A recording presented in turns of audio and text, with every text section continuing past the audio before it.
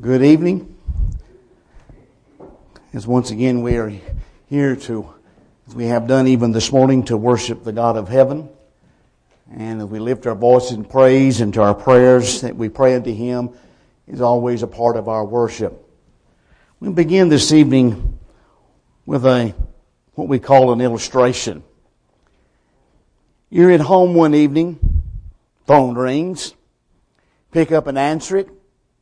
It is a friend you haven't heard from in years. Matter of fact, you've lost track of him. The two of you, over a period of time, go back and forth comparing where each of you has been working, family, etc., etc., etc. As you go all through those things and have the good moments of laugh and enjoyment together, reacquainting yourself after a number of years, as it were, of being apart and not lost where each other was at. There's all smiles and everything, and all of a sudden this friend drops the bomb.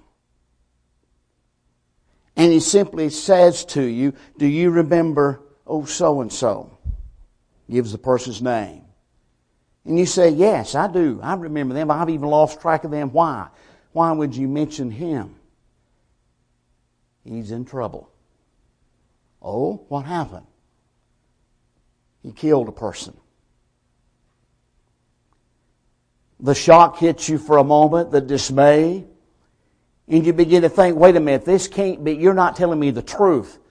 We've known this person, we went to school with them, we grew up together, however you want to look at it, and you would thought, that was the last person on earth you'd ever think would do something like that. But yes, it has happened. He's in jail and waiting the trial and so forth. You talk a little longer, but yet after that you hang up. Isn't that the way life is? There are the moments of joy, the moments of happiness, the moments that you have a good laugh with friends and family about things going on, and then the next moment everything goes down the drain. And we're down. At times we're down because of the circumstances of life itself. We're down at times because of things others have done that even reflect upon us because we knew them and we're shocked and surprised that they would do such a thing. And there are times we are down because of our own fault. Why? Because we know as human beings we do mess things up. It is a simple fact of life that is played out every single day of the year. Wrong decisions are made. Poor judgment calls, if you're going to call it for a moment. These things weigh upon our mind and we begin to second guess ourselves as we look back in that wonderful thing called hindsight. As we reflect on what we've done and says, if we'd have thought this through, we wouldn't have done this, that, or the other. And so it is true when we hear the old saying, to err is human. That being the case, and that always in one case or another being true, most of the time our humanity is showing. Because we do things that are wrong. Let's share this evening a story. This story you are very familiar with. This story you've heard many times before. About someone who messed things up. Found himself down in the dumps, reflected upon his mistakes, and wondering what would happen. You know him. You know him simply because it is the Apostle Peter. In Matthew 26 that is, beginning with verse 31, this is the scene that plays out. Jesus said to them, "You will all fall away because of me this night. For it is written, I will strike the shepherd, and the sheep of the flock will be scattered. But after I am raised up, I will go before you to Galilee." Peter answered him, "Though they all fall away because of you, I will never fall away." Jesus said to him, "Truly, I tell you, this very night before the rooster crows, you will deny me 3 times. Peter said to him, "Even if I must die with you, I would not deny you." And all the disciples said the same. As we set the scene here, we're not too surprised at Peter's reaction. We're not surprised at what he said. This is Peter. Peter's one, as we always know, spoke first, asked questions later, so to speak. You can almost imagine for a moment as they are in that upper room, and Christ says to them, all of you will fall tonight because of the events that are upcoming. You can look at them, kind of look at the shock on their face and wonder, what's the Lord talking about? They're already up in the air. They're already in tension. They're already begin to be afraid of what's happening. They know whatever's going to go on is going to happen soon. As John begins his rendition of that upper room scene, beginning with John 14. Then there's Peter. Oh, don't you just love him? What does he do? He says, it will never happen to me. It will never happen to me. If they all of the other 11 walk off and leave you, Lord, and never see you again, not me. I will always be there. And you can almost see him stand up as he begins to recite this. And as Jesus lets him rant for a minute or two and says, Peter, before the night ends, you're going to deny me. Now you know you've got Peter riled up now. You can almost see him yank his sword out of its scabbard and wave it around as he lets the Lord know emphatically, I would never do any of this.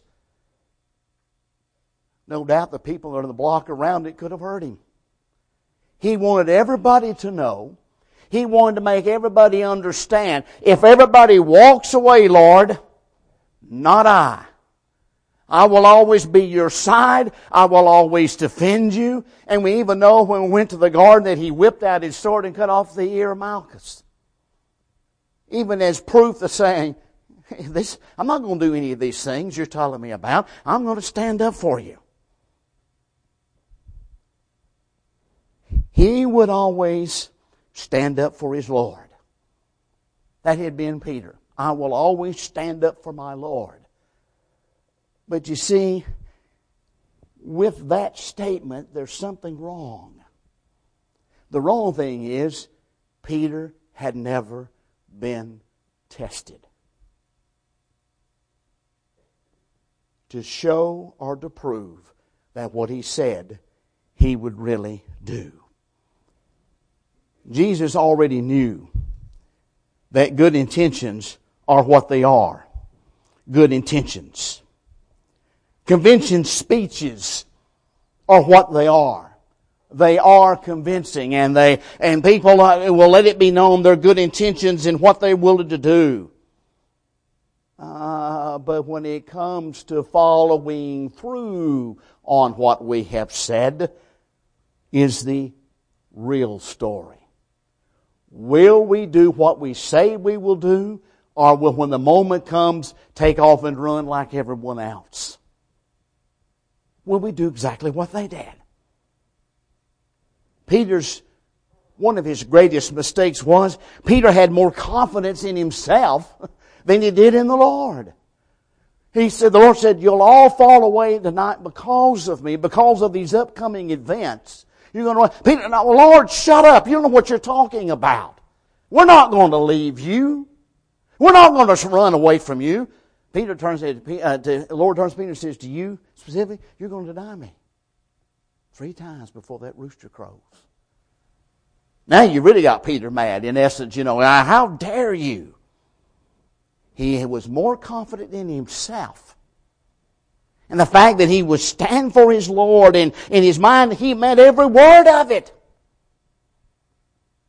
But Christ says, Peter, I know, but you're not going to do it. Here's what's really going to happen. When it comes down to it, this is exactly what you will end up doing. The harsh lesson of life is this,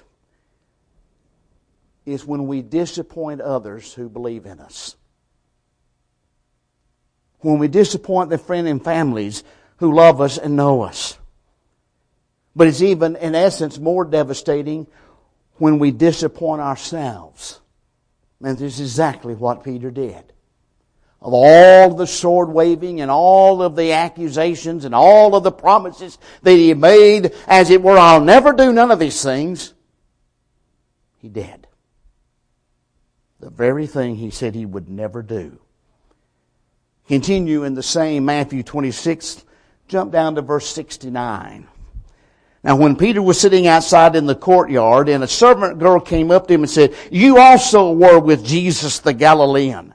But he denied it before them all, saying, "I don't know what you mean." And when he went out to the entrance, another servant girl saw him, and she said to the bystander, "This man was with Jesus of Nazareth." And again he denied it with an oath. "I do not know the man." After a little while, bystanders came up and said to Peter, "Certainly you too are one of them, for your accent betrays you." Then he began to invoke a curse on himself and to swear, "I do not know the man." And immediately the rooster crowed. And Peter remembered the saying of Jesus, "Before the rooster crows, you will deny me 3 times. And he went out and wept bitterly. Notice, he wept bitterly. This man was down. We would say really down. So the question it's going through his mind right now is that that he messed up everything. In the upper room, he was going to save to the end. But when it actually happened, he failed and ran. When we've messed up in our own lives, doing those things we would never imagine ourselves doing, that's when it really hits us so hard right in the face. Because we realize not only have we disappointed ourselves, we most of all have disappointed the Lord, and we've disappointed others that know us and love us and thought a lot of us. So we must ask the question, what now? What now, Peter? When all the tears have been shed, and the reality of the action has really begun to sink in, what now, Peter? What will the future hold for you? So we're going to ask 2 questions tonight. The first one is this, or the statement I should say. When we have messed up our lives, we need to know that the future can bring forgiveness. How could have Peter messed up any more than he just did? He had been impetuous before. He had again stuck his foot in his mouth, as we always say about him. He had done and said things that were not right, but this had to be the one that topped them all. Why? His loyalty. He'd already said, "I'll stand with you, Lord." You could hear him shouting it. His love, his leadership was no longer dependable. He had failed in the moment that he said he would never do so. He had lied. He had even denied his Lord. He had survived this. He had survived it. But he paid a cost. His integrity and the expense of his soul had been wavered because of what he had done. The failure and the weeping bitterly lets us know Peter understood after all had happened, after the rooster crowed. And as one of the other Gospels remind us, when that happened, all it said was Christ looked at him as they carried him out. Didn't say a word. You know, the look was enough to kill him. After all of that, Peter and his crying, Peter needed forgiveness. He desperately needed to be forgiven. And our question is, did that happen? And we look as the events unfold in Mark 16. It is interesting there in verse 7 that when the angel appeared to the women to announce them that the Lord had been resurrected as been promised on that 3rd day, that they were to go to tell the disciples what had happened, and the angels mentioned Peter specifically. Specifically. Why? Why would he pick Peter out of all the 11 and mention him by name? Because when you turn to Luke 24, you will find that before the Lord appeared to all of the other disciples, He had appeared to Peter first. Why? You know the answer. To let him know that I have forgiven you. The Lord simply appearing to Peter first wanted to let him know by that appearance, I have forgiven you. He needed that forgiveness. More than any other time he had ever opened his mouth, he needed that forgiveness. He had messed up. This was the worst of the worst. He came to him first and let him know that he had been forgiven. When you think about that, you realize Peter would be like us today if someone was to ask them, well, how are things going with you here lately? Well, things seem to be looking up, you would say. What you really meant is, I'm not as down as I was a while ago. Here's the thing. Things will only look up when we begin to look up. They will only happen when we begin to live up. When we turn our eyes toward heaven. When we focus our attention upon Jesus Christ, not only as our Lord, our Savior, and our hope. Rather than looking upon our own human weaknesses, the joy can return. We can be lifted out of that moment of despair and depression. We can be lifted out of as it were, out of the dumps of life. And realize and understand that the Lord has forgiven us. Peter knew the Lord had forgiven him. And so if He can forgive him, He can forgive us. But Peter must have thought even after being forgiven, what now? What now, Peter? What does the future hold for you? So this brings us to our next point. It is this. When we've messed up our lives, we need to know that the future not only can bring forgiveness, Peter had that already, but it also can bring fulfillment and fruitfulness. Notice, as you read there in the rest of the gospel accounts, after this happened, after this was all behind him, and he knew the Lord had forgiven him, what does Peter do? Peter goes back to doing what he'd been doing all of his life, up to the 3 years or so he had followed Christ. He went back to being a fisherman. Why? Peter knew this profession. He'd been doing it all of his life. He was comfortable in doing it. So Peter was saying to himself, the Lord's forgiven me, and I am thankful to my God that He has forgiven me. I'm worthless. I'm going to go back to doing what I know I can do. From this point, being a fisherman on the Sea of Galilee, I can't do my Lord any more harm. I've lost my influence. No doubt the rest of the apostles thinks, what a crazy guy I am. You're not going to think much more of me. So he goes back to what he was doing. He no longer in his mind felt he was qualified or even worthy of continuing serving his Lord. How many of us have been out that way? How many of us have been down that road and we've messed up our lives and we've done things we never thought we would ever do? We've even been warned to be careful to involve ourselves in such and such thing. This may happen to us, and we've been warned, but we run right on into it anyway. We mess up. We seek the forgiveness and we receive that forgiveness. But still, in the back of our mind, even though we've been forgiven, we've lost it all. We no longer have that influence we once had. We just don't. Our effectiveness for the good that we once had for the cause of Christ in our mind is gone. It's gone. All we can do now is, since there's no more worthiness of trust, we'll come to church. We're going to worship God. We're not going to quit doing that. We love Him. We've asked His forgiveness. He's forgiven me. But now, since I've lost all this for what I've done, all I'm going to do from now on is come into worship and sit down and warm the pew and worship my God and shake hands with a few that I know, thank them for their friendship, and hit the door running. Why? I'm not going to be able to do anything else.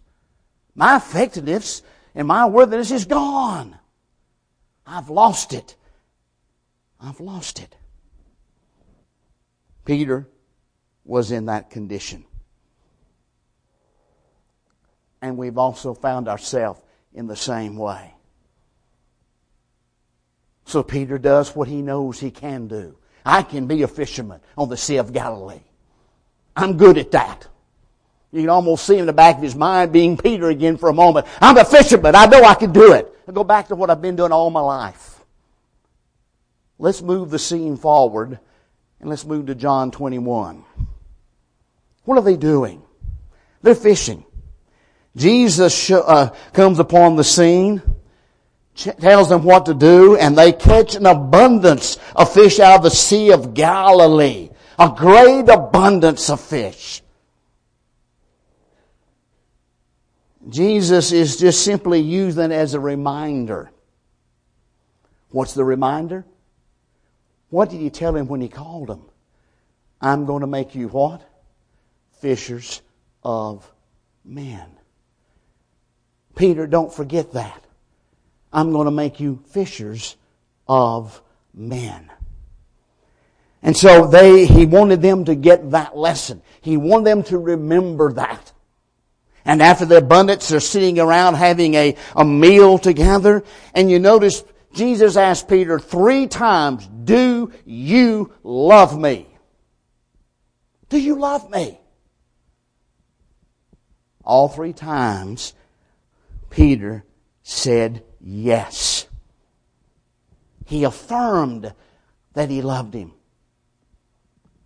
And when he did, Jesus would tell him, feed my sheep. What was he telling Peter? Peter, you gave up on yourself. You thought I'm now worthy of nothing more to be a fisherman again on the Sea of Galilee. My influence is gone. My leadership is gone. The rest of them not going to pay any more attention to me. Lord, I'm not worthy to work for you anymore. I have really messed up. And the Lord says, Peter, feed my sheep. What was he telling him? Peter, I still want you. I still need you. I'm still going to fulfill that promise I made to you back when you confessed that I was the Son of God. I'm going to still give you the keys of the kingdom. Peter, you're still worth something to me. I still love you. I still want your talents. There was the fruitfulness that his life would have that otherwise, if you'd stayed on the boat, would have never happened. We know of that fruitfulness, do we not? Acts 2, whose sermon is recorded? In Acts chapter, who's the keynote speaker, as it were? Who's the one we focus upon as that sermon is rehearsed for us in that 2nd chapter? It is Peter. Who preached the gospel first to the Gentile world? Had to have a little nudge along, we know, about the vision to make him understand that they were not unclean animals anymore, so to speak, in the eyes of a Jew. But he went. He preached to the Gentile world for the first time the gospel of Christ. And what did he learn from it?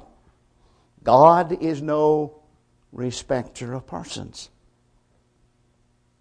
Peter became fruitful for his Lord. And in his whole life he writes 2 marvelous grand epistles that were filled with great, wonderful, practical truths for every child of God. Here's an old man who writes in wisdom about the events of his life and trying to encourage others that were being persecuted. And we read them today and we still learn from them.